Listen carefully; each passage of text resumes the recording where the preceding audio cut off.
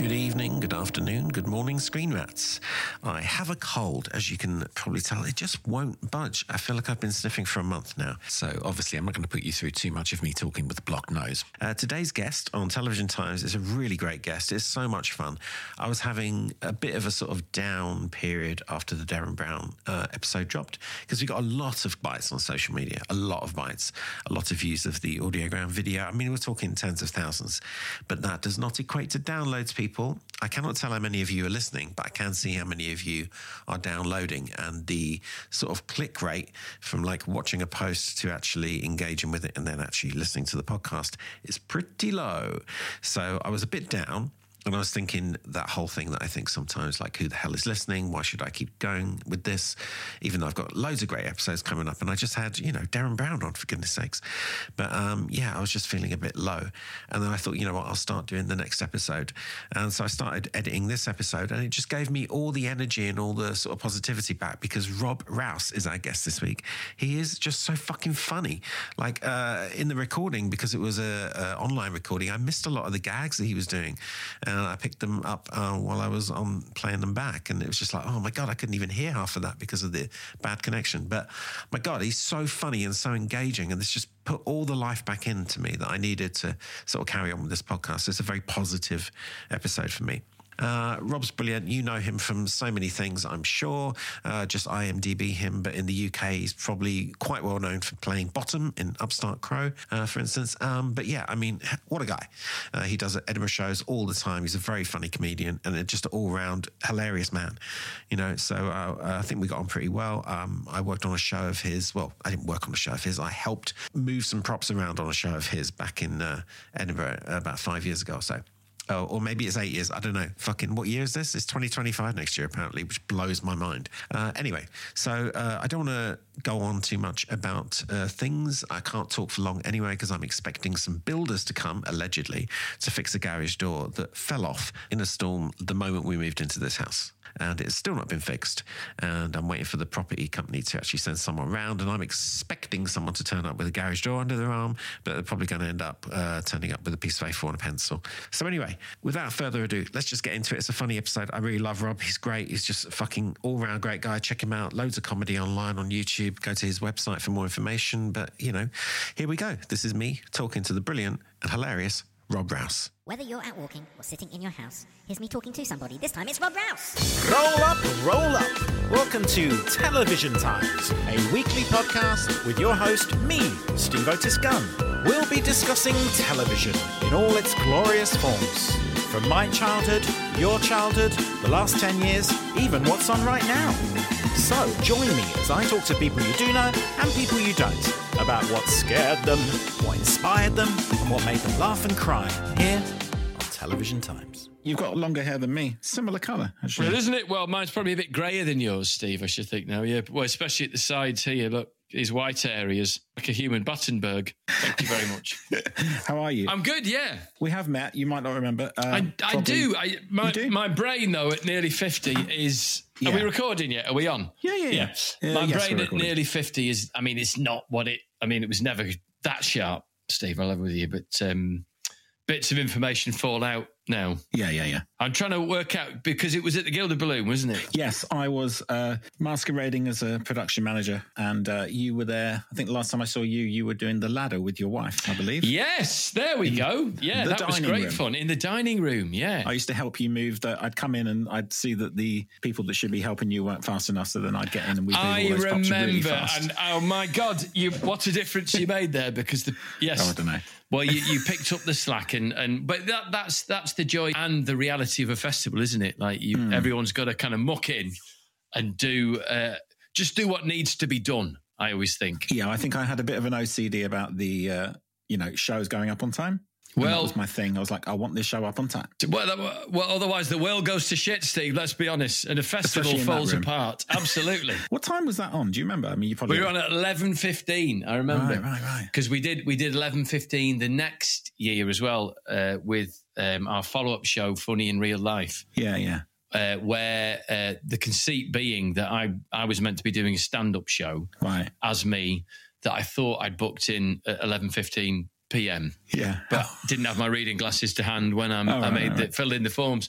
So I was and it was an earthy show about childbirth and the kind of the grittier end of life. Yeah. So the conceit being I was on the back foot doing it at 11:15, but making the best of it. That's great. I wish I saw that. And Helen, my wife, was in the audience, and she started chipping in sort of the first 5 minutes.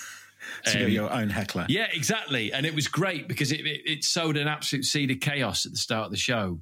And there was one week, I remember Jade Adams was in with a few mates, and she started telling Helen to shut up in the audience. She go, "Shut the fuck up. The guy's trying to do his show."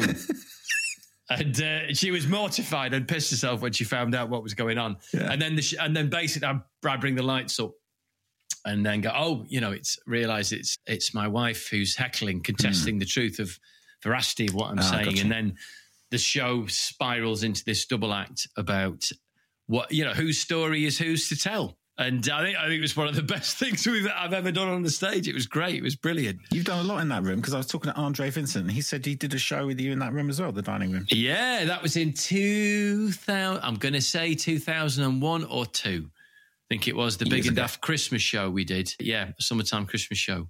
And he played kind of a sort of broken, dirty Santa Claus in it. I can see that. Yeah, exactly. Yeah. Typecast. Not in a bad way. Typecast again. Well, at least that room, because that room was, for me, that when I used to do that kind of work, that room was the cursed room. And luckily you were in it earlier. Why was it cursed? Go on. It used to just get hotter and hotter and hotter. Do you remember the noise? Shit, it did. From those fucking aircon units under the seats? Yeah. It's like a jet engine. Yeah. We'd have to turn them off. I don't know if we turned them off for you, but we might have I remember realising that was one of the boons at being on in the morning. There was a chance that the building had sort of slightly cooled down after all the late night shenanigans, and there'd been, to a degree, some form of an air change. Yeah. And the earlier you got on, the better. And I remember going to try and see shows on in that venue at night.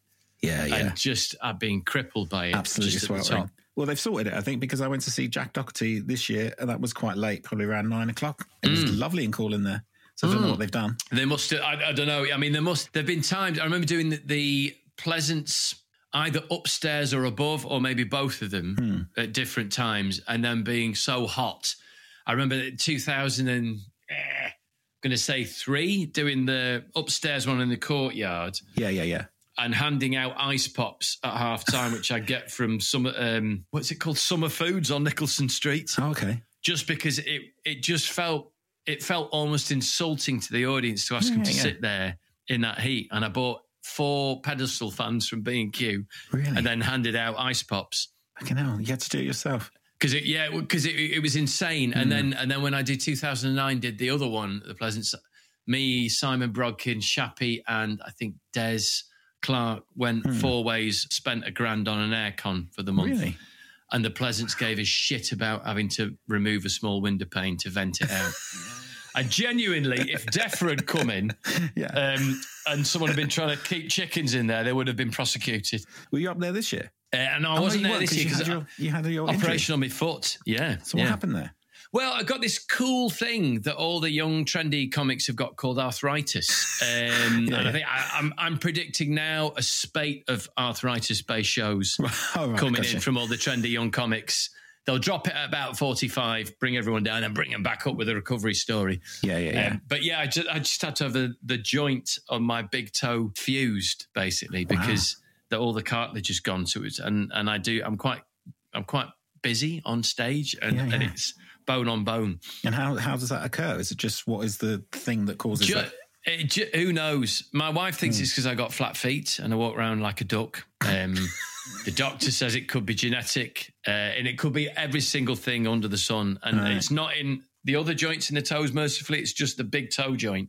Yeah. So now that's fused. I can run again. There's no pain in that one, but the other one's screaming, and I'll get that done just before Christmas. Wow.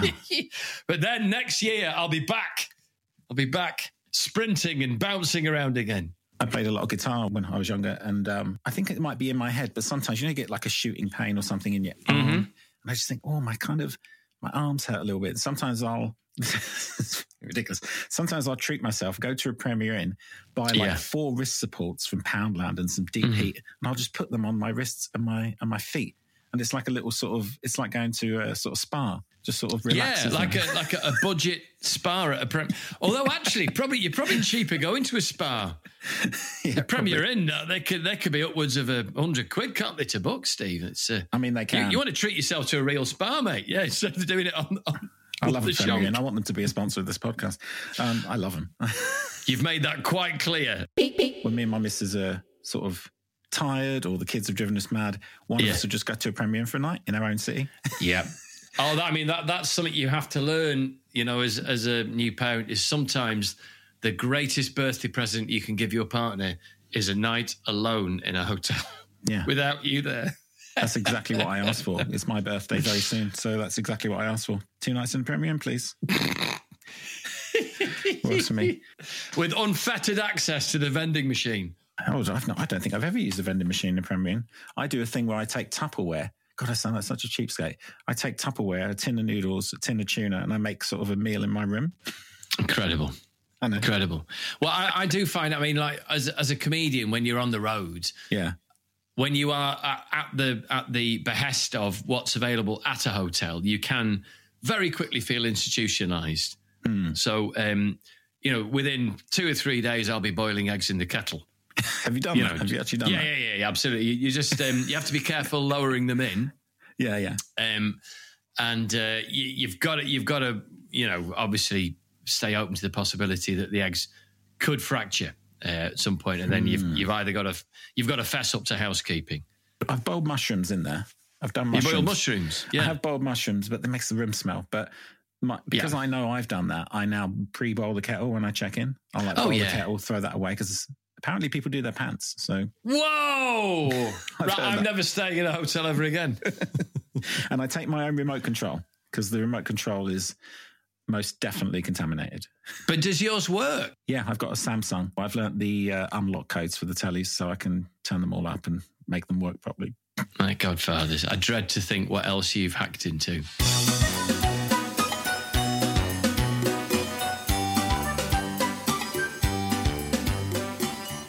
I found out something about you today that I didn't know. Go on. The warm-up for the TV show Coupling.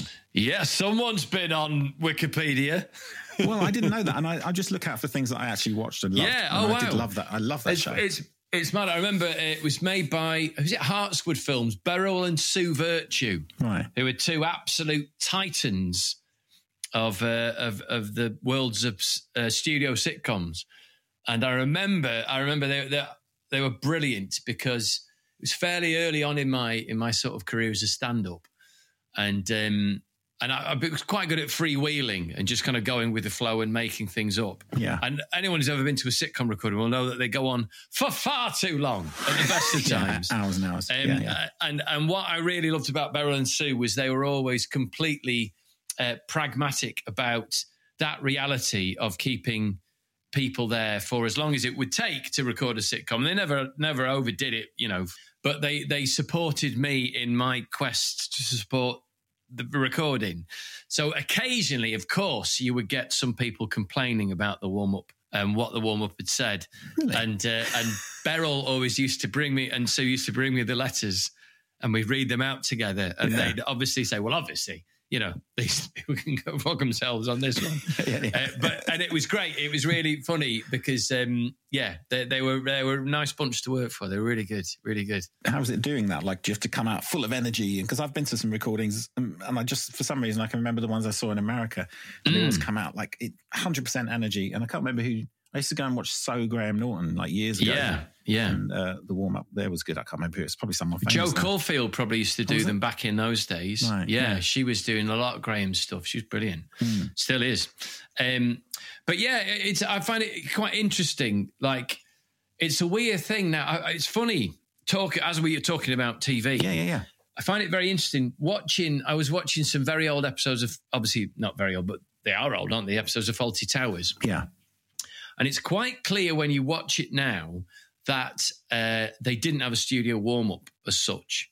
Maybe John Cleese came out and said, this is what was going to happen in the episode. Blah, blah, blah. These are characters. Here's everyone. Let's do it. Right, because when you listen to them, you can feel the audience always build So now when you have a warm-up come out and do a sitcom, so when we did Upstart Crow, we had Jarlath Regan did some and Laura Lex did them, and they both did incredible jobs. But it would always be that then when you watch it back, the first thing that happens is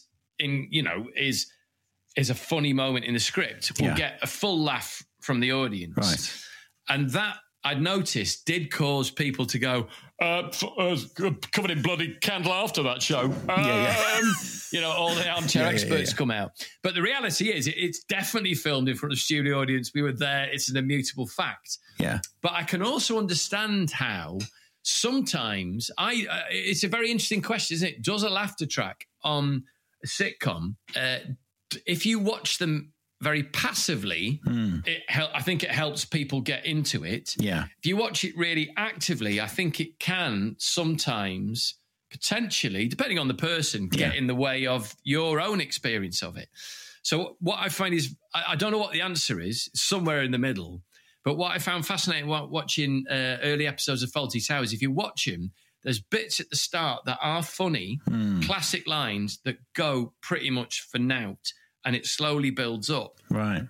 And as the tension ratchets up in the episode, you get, because there's so much kind of drama, there's so much action, kinetic stuff happening and plot all twisting tighter and tighter, the laughter gets more intense. But if you go back and watch them, it's fascinating. Really? Things go in literally for zip. I'm just thinking like the audience that would be in that, in the auditorium in 1970, 1975, something like that. If you think about that, they're people born in the 30s and 40s, and they may not have seen anything before. They wouldn't know what the show is because there's only 2 seasons. They've probably not even seen it. Maybe people they're always smoking, all smoking pipes. All smoking pipes. Old BBC people probably all sitting around thinking, "What is this? Is this funny? What is this? Is it a play? Yeah, I mean, it's not going to be like what's Cleese up to now? I remember him from university. What's happening now? Exactly. I thought a very similar thing actually in the studio parts of Reggie Perrin, the original Reggie Perrin. Similar thing. Very like little titters. Absolutely. Brilliant stuff. Much more like you're watching a lot more theatrical. And then if you watch classic episodes of Friends, first thing, hey, yeah, I hate all that though. Or Big Bang Theory, or then and then it's funny watching my kids grow up. Yeah.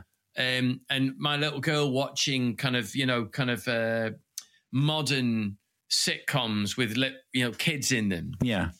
And just someone raising an eyebrow and it getting a full audience laugh. The sort of Nickelodeon kids sitcom thing. Exactly. Yeah. It's really weird. Awful. It's almost like, yeah, totally. But it kind of, it's like the sitcom on steroids, isn't it? It's those dynamics on steroids I find are really interesting. I agree. And I mean, for me, the laughter track is key, and I do hear it, especially if someone has a very specific laugh. But there's a show on currently that I don't want to diss because I like it and I watch every episode, but the reboot of Nevermind the Buzzcocks. Right, I've not seen it yet. That's on Sky, isn't it? It's on Sky. I watch it and I really enjoy it. And this week we've watched an episode almost every night because I didn't know it was on. Even though I'd missed most of it. But I can't bear the fucking American-style laughter track they've got going on. Or they're editing it in a way that something has happened that we're not privy to and everyone's laughing way too much for things. And I just think, what's going on? Is that fake? Is that added later? It feels sort of added. It feels like that is right. It just feels a bit too elevated. Yeah, like it's not that funny. What I just heard, it's the weirdest thing. I think how the mic placement, all that stuff. So I'm sort of into recording bits of music for amateur purposes and for doing shows and things. Yeah, and it is fascinating where mics are, how they're mixed. All that stuff can have a real massive impact. Oh yeah, and I think there can be a drive to make everything sound as funny as it is. But if you drill into it, it's about the content at the end of the day, isn't it? It's really interesting. It is interesting. Well, I'll try not to make too much noise.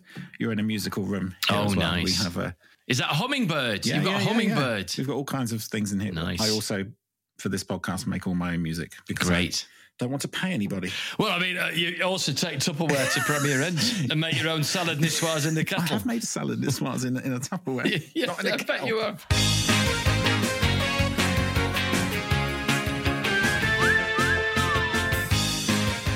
So I was born in 74, so I grew up in the late 70s and early 80s as a kid. Yeah. And it would be fair to say, and there's no judgment on a younger generation now, and it would have been exactly how the generation before us viewed us, but we lived in a state of a sort of benign neglect was the general approach to parenting. You know, now parents go along to everything their kids do. Oh, yeah. Everything is celebrated generally. I don't know if my parents knew half of the stuff that you were doing or you were up to, and they certainly came along to some things. I don't know if I went to parents' evening last night, and I was thinking, I don't remember any of my parents or grandparents coming to my parents' evenings. I don't remember that even being a thing. And if it was, I wasn't aware of it. Yeah, but I mean, we grew up in an era of no seatbelts, people smoking in pubs. In cinemas, in kids on the parcel shelf on holiday without going. Do you remember the 70s? Do you remember the 80s? Do you remember Kaplunk? You know all that bit. When Kaplunk was made of wood and not made of plastic. Exactly. It was time. It was a hugely different time, wasn't it? It really was. My nan used to make me get in the smoking carriage of the fucking Northern Line on the tube with her. Yeah, it's astonishing. It's astonishing. Like. And you know, I remember the horrific tragedy of the King's Cross fire. I wasn't. What year it was? 1987. 87. Yeah. And I remember when I first moved down to London in sort of 97 or something. There was still some of the escalators were made out of wood. Yeah. I used to go to school on the tube when I was about 12. I used to live in Deptford on an estate and go to school in St John's Wood, which sounds posh. Apart from it was the roughest school I've ever attended. And I would come up at St John's Wood, and they had the wooden escalator with the sort of old round kind of candle holder lights. That's right, yeah. They were all still there. I could be wrong, but wasn't that what happened at King's Cross? It was a wooden escalator, cigarettes underneath, with loads of rubbish and cigarettes on. Yeah. You just think like that, that was like kind of no one said this is absolutely an absolute powder keg.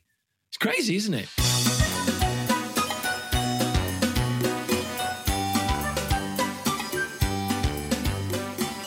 Yeah, that'd be fine. Yeah, because you need to get into the meat of what your podcast is about. Yeah. Let's just let's see where this all goes. We'll get into television. Maybe I'll do the number thing. Shall I just ask you do to whatever you want? I'm an open book. Okay, let's pick a number between 1 and 20. 15. Gun to your head, which reality TV show could you stand to be on? Oh, Christ. None of them. Oh, Bear Grylls Island. Oh, okay. I think I could be on that one. I think I could be on, I know I could be on all of them. I could survive on all of them. Whether I would be anything like what the producers wanted me to do on the show is another matter. Yeah. But I could go on all of them. I'm a fucking grown-up. I could go on, name one, and I'll tell you what I'd do. Okay, SAS. SAS. I'd probably cry quite a lot and maybe get sent home for falling over too much with my arthritic foot. But I'd give it a go. So at Middleton would just get you to withdraw for medical reasons? Yeah, something like that. I'd shit myself and leave. Celebrity Apprentice. Celebrity Apprentice. Yeah, I could do that. It never fails to amaze me. I'd come up with, I'd come up with really generic titles for the team, like Team Orbit or Oscillate or something like that. They always do that, don't they? Come up with things like that, don't you? Synergy, yeah. Synergy, they've definitely done Synergy. But I think Bear Grylls Island, I could go on that one because the basics of survival, I think, would be, I could enjoy that and it would be a good challenge. Yeah. And there'd be enough going on just staying alive, I think. And it'd be you and Bear just there, and then you zoom out and there's 40 other guys. Yeah, well, isn't it the one where there's a group of people in there? Yeah, I think there's a group of people in there. So I watched it when Shazzy Mirza was on, and she fell over when she was fishing and knocked herself out cold on a rock. Oh, I didn't see that. And then just got up and carried on. Really? Like, Shazzy is rock hard. Absolutely hard. And Mark Watson went home. Oh, yeah. Couldn't hack it. Oh, I'll have to watch that. Shazzy had knocked herself out cold and then just cracked on with it. Amazing. Incredible, yeah. Is it a similar show to the one he did where he used to take like Obama salmon fishing? No, that's the one where he does the one-on-ones, isn't it? Yeah. Where he gets people to cry. Yeah. And he goes, oh, it'd be terrible if I fell in this water. I've fallen in the water. And the cameraman's fallen in the water as well, and he's filming it perfectly. I might die. But there's a cameraman film it carrying the camera. I don't quite understand how that works. I don't doubt he could survive, but... you don't come across as a religious man yourself. No. But Bear Grylls seems to wedge that in. He's Alpha Course, isn't he? Which is, I think that's like Action Church, isn't it? Yeah. I went to Budapest and they had this church with pull-ups. Well, yeah, they had this big church, this big, beautiful Hungarian church, and on it, like almost like when you wrap a car. What's that called? When you wrap an advert on a car? It was like that. There was the wraparound of the church. It was just Bear Grylls. Whoa. Bear Grylls, like something Academy. I don't know. It's interesting. He always has a bit of hair that just pokes over the top of his ears, doesn't he? Does he? I think that's his shtick. It's like it's a grown out shaved look, but a bit of it sticks out over the top of his ears because he wants to look a bit messy. He doesn't want to look. Yeah, he's just going about his business. I quite like to be on Stacey Solomon's "Sort Your Fucking House Out." Whatever it's called. Show. It's brilliant, isn't it? Let's talk. I love that fucking show. Where they get everyone's stuff and then put it in an aircraft hangar and everyone goes, "Oh, Christ, I'm a hoarder." Where did I get all this stuff from? Yeah. How much money have you fucking wasted on all this shit that you wild, don't know isn't you have? All those clothes they have. I do think she's brilliant. She is great. She's so nice and so warm. She's nicer than I'd be. And yeah, she basically is able to say, I mean, you're in a real fucking mess. You made a real fucking mess, haven't you? And she helps him clear it up. It's brilliant. I think she's great. I think her and Joe Swash must be one of the most genuine and very happy TV couples. Do you know what I mean? They're as happy as their Instagram looks, you think? I should think so, yeah. I don't look at them on Instagram, but I trust that I just get a vibe off them that they're really happy. Because I've met both of them over the years, just at little TV bits and jobs and stuff. And they were both really, really sweet and exactly as you'd imagine they would be. I think I did a few panel shows that he was on a while ago. Oh, right. Years and years ago. But very Essex. I mean, that accent is... But super sweet. Put on. It's totally like that. Exactly. Yeah. And now he helps as well. He helps on the show. Yeah, when exactly. Billy can't turn up. Joe's going to help you take all that stuff for fucking tip. I forget his name, but the guy who does all the cleaning, and I do watch those and try and remember how he does it. He's so happy cleaning like shit off a toilet. Yeah, it's amazing, isn't it? Yeah. Well, brilliant. you've got to find these things in meditation one way or another. Yeah. I think my wife is a bit of a collector. She's a carpenter, a joiner, and she'll go around the back lanes and she'll fucking find like an old, park bench made out of like wagon wheels or something and bring it and put it in the yard. And she go, look what I found. I'm like, she's a womble. She's a womble, isn't she? Which was a great TV show. That was a kid. I mean, to any younger people listening, if you've not seen The Wombles, that was a great show, wasn't it? It was basically, I mean, it was in many ways, it was a sort your shit out of its time, wasn't it? It was a kids program, an animation with these Wombles that basically, they were ahead of their time. They were like the Greta Thunberg of our generation. They're recycling, reusing, sharing, helping on Wimbledon Common, and an absolute rocking theme tune as well. Yeah, it's heavy. Remember You're a Womble, isn't it? It's like yeah. There was more than one song though, because I remember having an album. Yeah, the Womble in Christmas, Womble in Free, Remember You're a Womble. There was a bunch of them. Mike Batt, wasn't it? Yeah. But there's a drive in the rhythm section that I think the Queens of the Stone Age would be happy with. There's a real weight to it. I remember having it on 45 and I thought, this is hardcore, this song. It's great. Really. Yeah, it's very 70s. I loved it. I think I kind of forget that I had the toys. I had some of them. I think I had Uncle Bulgaria. Uncle Bulgaria, we can remember the days when he was behind the times. What a tune! Shit the bed, what a tune the Wombles was.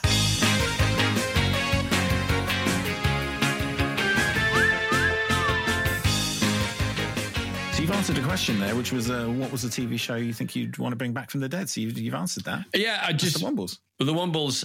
And can I bring the Flumps? Can the Flumps tag along as well? The Flumps. Everyone talks about the Flumps, and I can't remember what they look like. I did mean to look it up.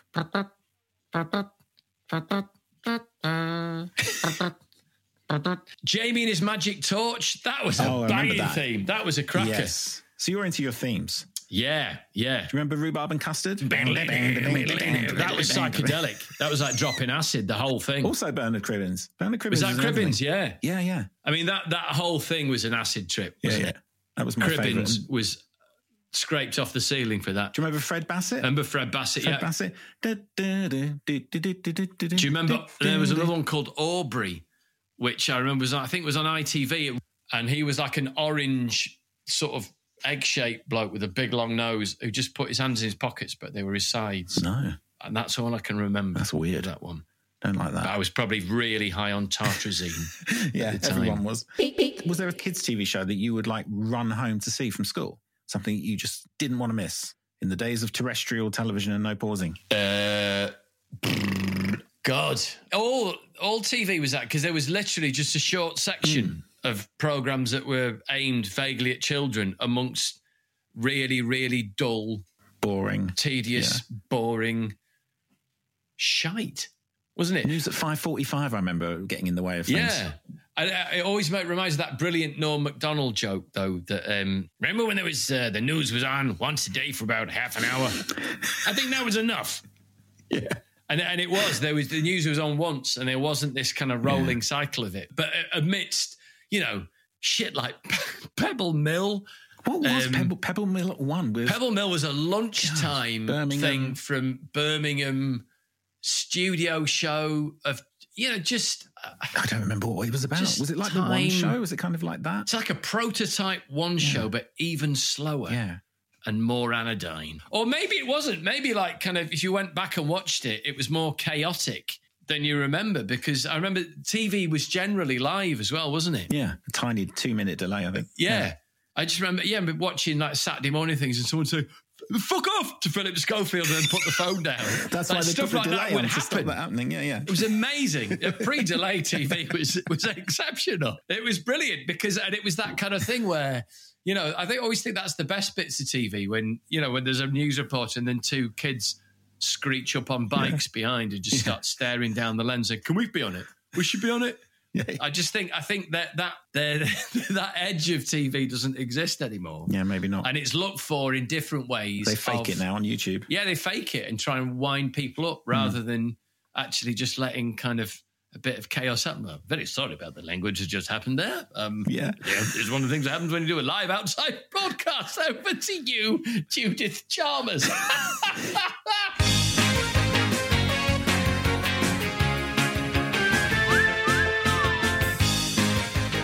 Well, you could argue that so much of the speed of everything on YouTube and videos, it's almost like a selection of cum shots, isn't it? Do you know what I mean? Yeah. There's no build-up. Like all of the subtlety and nuance has been taken out of stuff, like the delayed gratification. No foreplay. And absolutely. Yeah. I mean, I can't think of a better metaphor.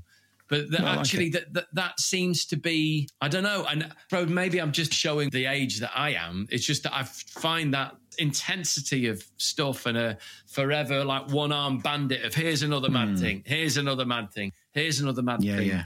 Is kind of like it's the antithesis of every piece of brilliant art there's ever been. You're right. That reminds me for some reason of like American versions of reality TV. Say, pick your Gordon Ramsay, whatever, Kitchen Nightmares over here. There's a bit of music in the background. He's going around saying, fuck this, fuck that to everybody. In America, they bleep it, and it's just like daggers. Zoom, zoom, boom, boom, boom, music, boom. We built your restaurant. Done. Just like, hey, slow down. I want to know the story here. You know what I mean? Or could we have a show on TV with cooking where it's fairly amenable in the kitchen, everyone gets on and we work out actually how this works, rather than someone go, get that done, I'm fucking pissed off with you, what the fuck are you doing? Dude, put that in the bin, fuck you, fuck off. It's like that brilliant Mickey Flanagan line, isn't it, where the bit where you go, calm down, Gordon, we're just doing a bit of dinner. Exactly. Who knew it was all going to be cooking shows? I reckon Delia and Madda Jaffrey knew that was happening, and that's why they got in at the ground floor. I remember watching Madda Jaffrey, and again, like she used to, and she show you how to cook rice well, because it's harder than you think to get rice to be decent. And she'd always wash the rice. I mean, she washed the rice. And it'd show you her washing the rice. But now, like cookery on YouTube is all the sound is really tight and close, isn't it? Like, eating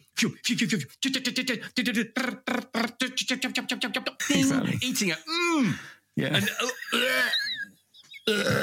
it's really makes me feel sick. Like, kind of, what's the fucking rush with everything? It's crazy. And just the reality is someone's watching that, scrolling through the phone while they take a shit.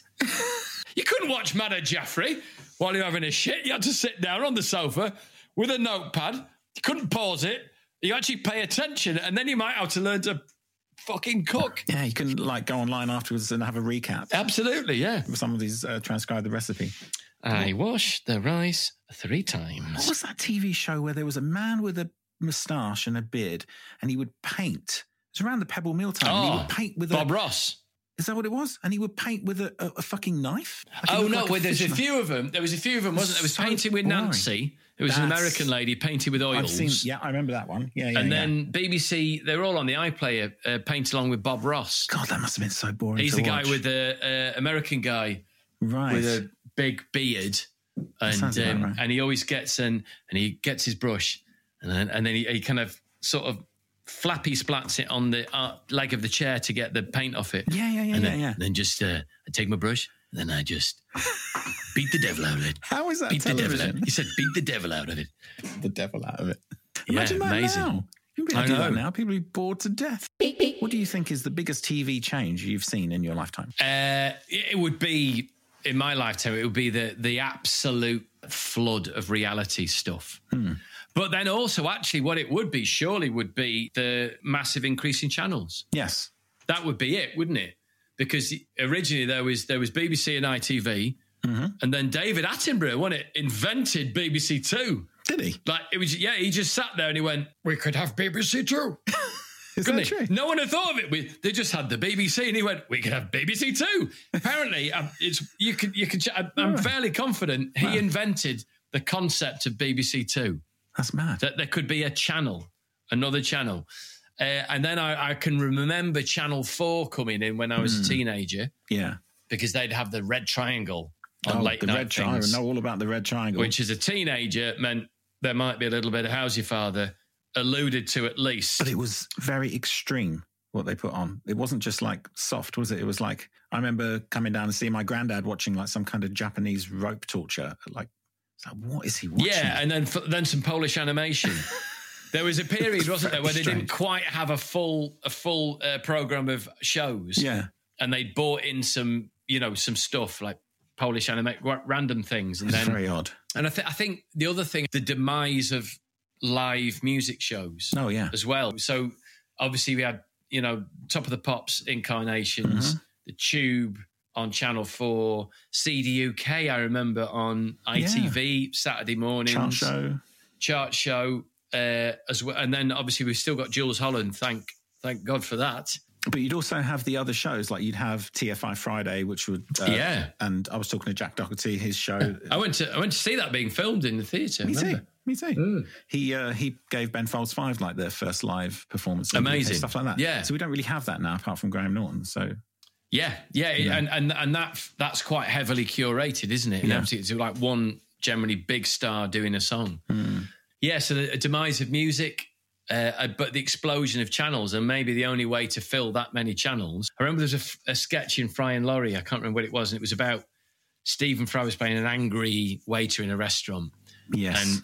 And it was about having loads of choice, and he came out and poured a massive bin bag of plastic cutlery onto the table and said, it may all be a load of shit, but at least you've got the choice.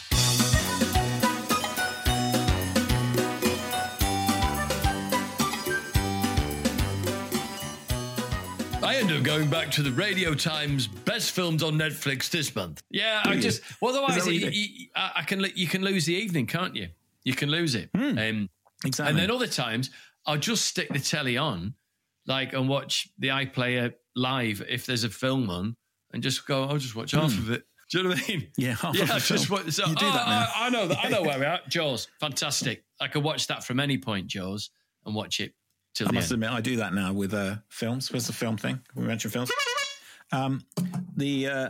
Sometimes we'll watch half a film. I'll look over. My missus is getting tired. I go, should we watch the rest of this tomorrow? Yeah. You can. That's another great thing. Now. You can put a brilliant film on, and you just go, I'll watch an hour. I'll go to bed, and I'll watch an hour tomorrow. Go to bed. You can serialize your own film. It's so simple to do. I like that. Yeah. It's weird, isn't it? I mean, it's a tricky one because on the flip side, there is the opportunity, isn't there, to watch all the brilliant stuff at your own beck and call in a way that we didn't have that control growing up. Yeah. And I bet there are loads of people who do absolutely wade in on that and make the most of it. I bet there are. But just life is so busy and distracting. And there's so much stuff competing all the time for our attention. Yeah. You can get paralyzed with indecision. I mean, how much TV can you really watch, and how many podcasts can you actually listen to? I mean, it's a full-time job keeping up with that stuff. So, how many hours do you really want to waste in an evening? Yeah, and then there's the whole world outside. Yeah. There's going outside, and there's dogs to be walked, and there's all sorts of things. There's toilets to be cleaned, as you flagged up earlier. What's the funniest thing you ever saw on TV, Rob Rouse? I wouldn't narrow it down to one specific thing, but I'd say the funniest thing I ever saw on TV throughout my life has been Vic and Bob. I'd say Vic and Bob have been reliably, have made me laugh in a way that other things can't. Did you lock in straight away? Right from the get-go. I remember it had just hit me at the perfect age. I was about 15. Mm-hmm. I remember watching, I grew up in a little village, lovely, but dull. And as a teenager, I just needed more world, if that makes sense. Yeah. I loved Blackadder, I'd loved Fry and Laurie, I'd loved all that stuff. And before that, with my dad watching Tommy Cooper, Two Ronnies, all that kind of stuff, Ed Morecambe and Wise. So it was a really good lineage. But that was the first comedy. I remember that a trailer came on, I was watching Channel 4, probably waiting for a red triangle of some sort, or a Polish animation. There was a little... this guy in a white suit with a quiff popped up and said, "Watch me, Vickery's Big Night Out. Friday night, Channel 4, 9 p.m. Right. And I thought, I'm there. Yeah. And I was there from the get-go. And it was alive. It was doing its own thing. It was so different and so mad. It was really funny, so different. And it was completely unpasteurized version of what, and I got to, lucky enough when I was... got into comedy, ended up working a little bit with Alan Mark, who produced it, and just chatting to him about it. And he'd just say, I just went down to the place in Deptford. I saw the show and just thought, right, how do we do that? How do we do that in front of an audience on the telly? Yeah. And we didn't. He just did everything they could just to let it happen and got out of its way. And I think, and just over the years, where Bang Bang, Smell Of, Shooting Stars. God, and it's so good. Is Bang Bang with the R&M? Is that one? Bang Bang. Was that the Smell Of? I can't remember. I can't remember. With a fucking brilliant song like "Trapped in My Flat" or incredible. I love those songs. And everything they've done. Catterick, Bob's Athletico Mints podcast. Yeah, just absolutely brilliant. The fecund reality of their creativity is amazing.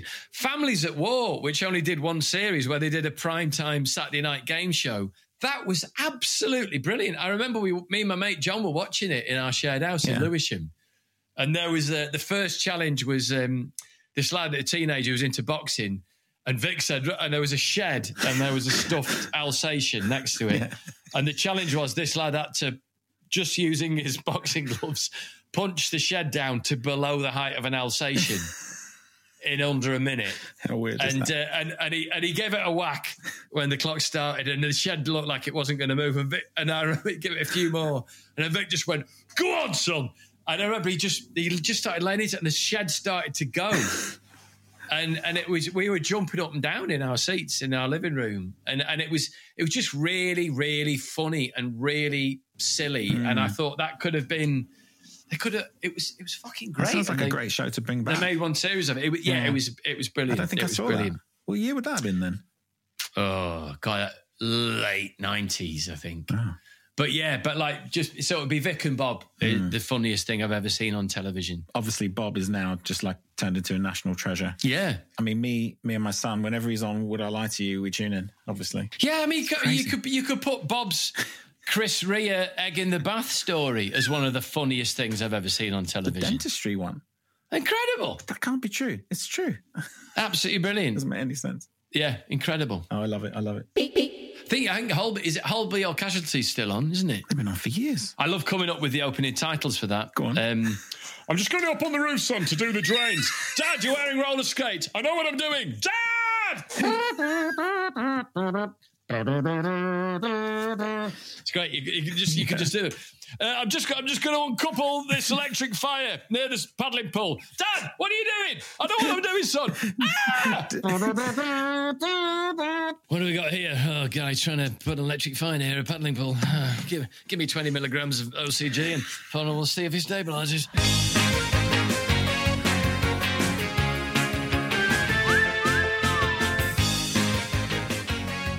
So you said you watched Blackadder as a kid. So how was that? Must have been mental, if I could still use that word. I'm not sure I'm allowed to then be in a Ben Elton TV show. Yeah, they're insane, incredible. Was that crazy for you? Yeah, really crazy.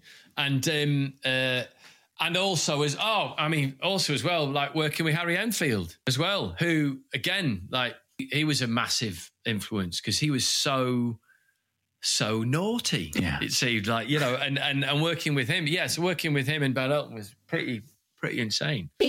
What is the TV show you watch that you know it's shit, but you watch it anyway?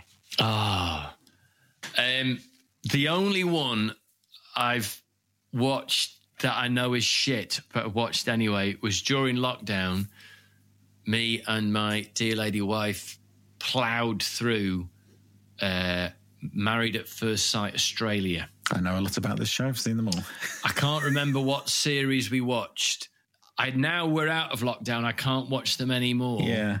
Because I realise I can't watch reality TV generally full stop because I just think I haven't got enough hours in my life. It's so many hours of television, that show. It's like you it's so many hours to commit to, 38 hours. And I've still not watched the Lord of the Rings trilogy. Have you not? No, I started watching it once and it was very long and I was tired and fell asleep. And I'm like, it's a full working day, isn't it? And change. You need to fly to Japan or something and watch them on the way. Yeah, but yeah, it would be that. And we found ways of enjoying it because we sat next to each other in separate seats, and every time the bell went ding in the break, we'd touch hands. Oh, right. To remind ourselves that we were still there. And I did like John, the Australian expert. Yes. Who is a relationship expert. It can't be said enough, him and the other experts. There's the intimacy expert. Yeah. And the other lady with the blonde hair. Mel. Yeah. Other expert. And I did some number crunching. I think across the series, I added up hundreds of people couples they'd matched, the experts. I think about 2 or 3 might have been still together. So, yeah, I mean, it's bad. That is a really high hit rate. And I did think at some point they needed to rescind the word experts to maybe kind of keen amateur. Every time I challenged John's expertise, I was drawn back in by the size of his watch. It's really, really big watch. And the watch was so big, I thought, he's got to be onto something to have a watch that big. The homestay, when they go to stay with the families and friends. Yeah, he's a straight up guy, Stevie. And any Sheila who's going to be with my mate needs to learn how to drink and kill fish with bare hands. Otherwise, I'm going to break this relationship up. Yeah, it's incredible, isn't it? And they also there's always one guy who's a real macho nightmare who fucks the woman and then immediately after they have sex just doesn't want anything to do with it. Yeah. Every year. Yeah, it's horrible. It's a disgusting show. It shouldn't really exist, to be fair. Marriage. I mean, I'm married, but I mean, the whole concept of that is also silly. Well, I mean, what we did also connect over is at the commitment ceremonies. Yeah, the commitment ceremonies. When they decide to either recommit or not, that if one person says they want to stay in the relationship and the other person says they want to leave, under Australian law, they have to stay in the experiment, don't they? Yeah. So even if, which is a very strange message to send, albeit sent by experts in a relationship field, is if one person wants to be in it and the other person really, really wants to leave because it's damaging them, under Australian law, they have to remain in the experiment. It's true. Which actually, I do wonder whether, in 10 years' time, 5 years, possibly 60 seconds' time, we might look back at that as being an absolutely justifiably, cancelably reason for everyone involved in that show potentially being prosecuted. Yeah. Yeah, and also it's for the current day, it's insanely heteronormative. You know, yes, it really is. That's coming from a straight white guy like me. I'm looking at it going, this is a bit straight white. Yeah. Yeah. Welcome to Australia, potentially. But yeah, so I've watched that and knew while I was watching it, it is absolute dog shit.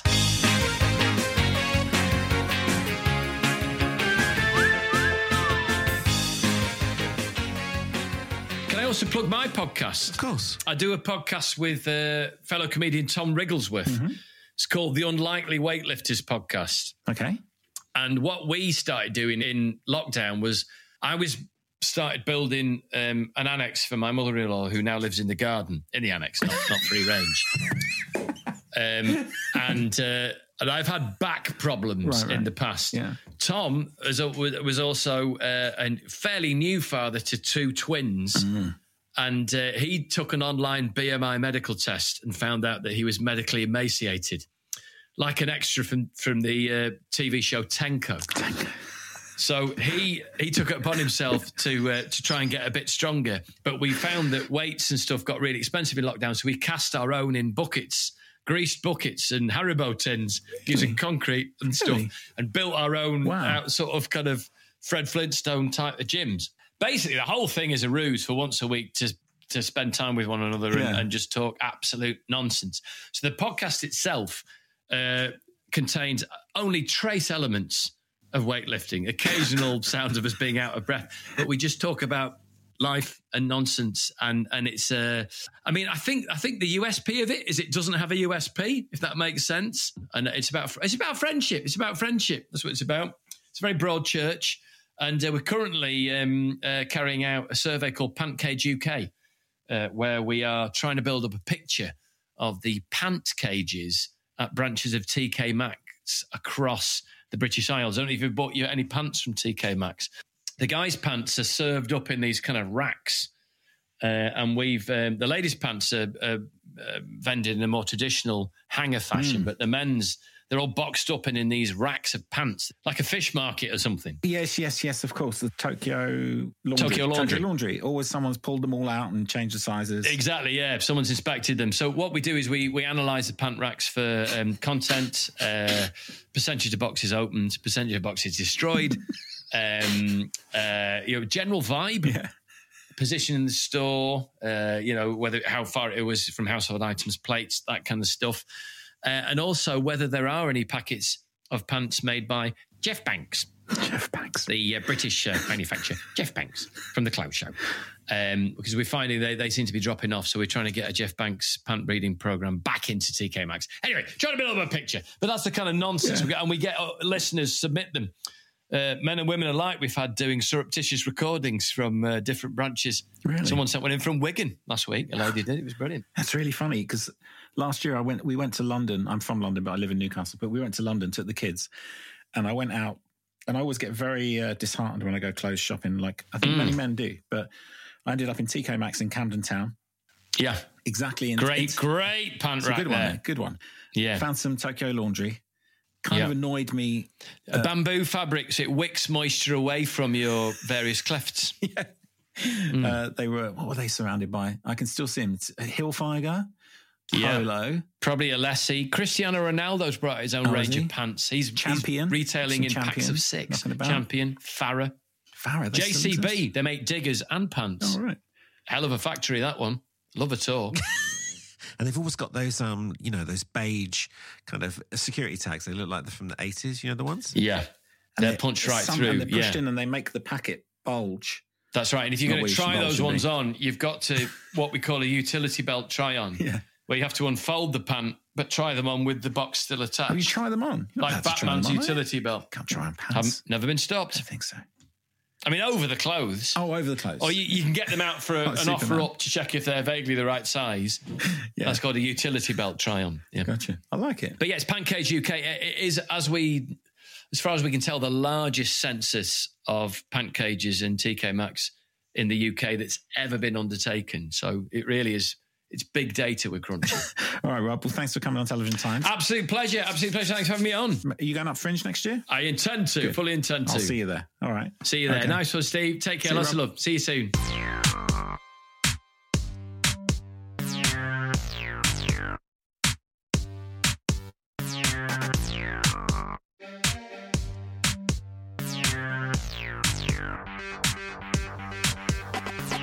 There you go. That was Rob Rouse talking to me a couple of months ago. What a funny guy. I mean, the energy in that episode was just so great. I loved it. I absolutely loved it. It made me feel like this is what I want the podcast to be. Just a fucking great laugh. That's what it should be. And that's Rob. Check him out online. Check out his specials and go and see him live. He's brilliant. And now to today's outro track. Today's song is called The Slugs. It's a song that I wrote during my Trans-Siberian trip, I believe, in 2003, and was recorded in Tokyo in the late summer of that same year. It's the final track of my album, The Fear of Flying. So here is The Slugs.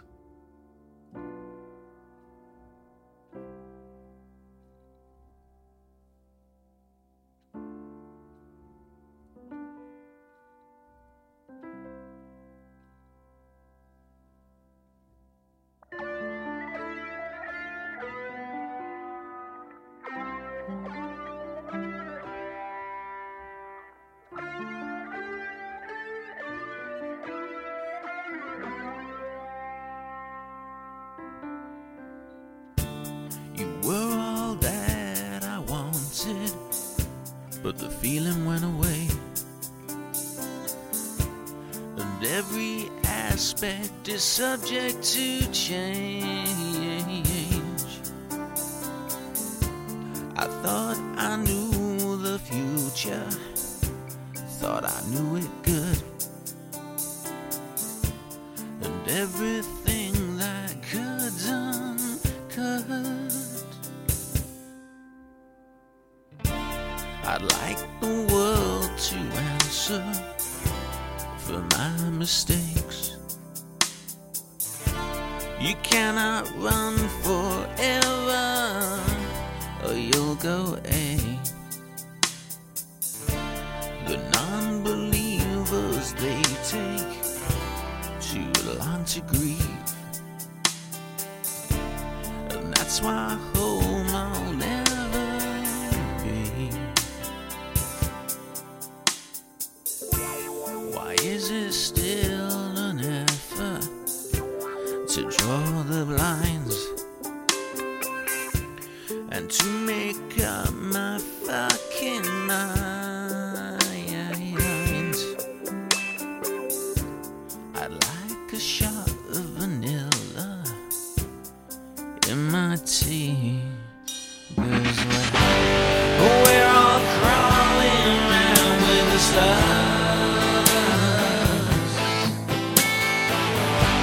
and we're all falling down from the drugs we take, and we're all crawling around with the slugs. We're crawling, we're falling, we're crawling, falling down, we're crawling, crawling around the slugs, and we're crawling, and we're falling. We'll pass me a zoom, and I'll blow up your nose. We're crawling, we're falling. We'll pass me a zoom, and I'll blow up your nose. Beats crawling around the slugs.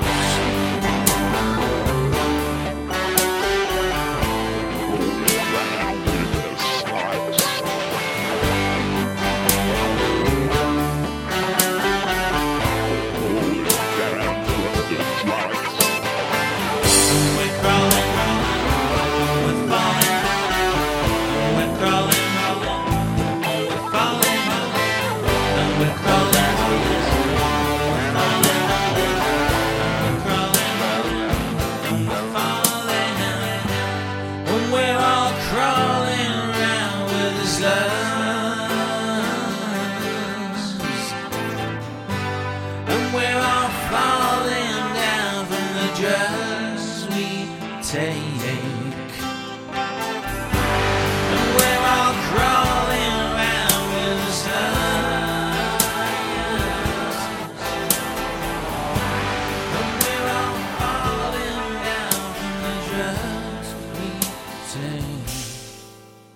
you enjoyed the slugs, and I hope you enjoyed Rob Rouse. If so, please come back next week for another episode of Television Times. See you then. Bye for now.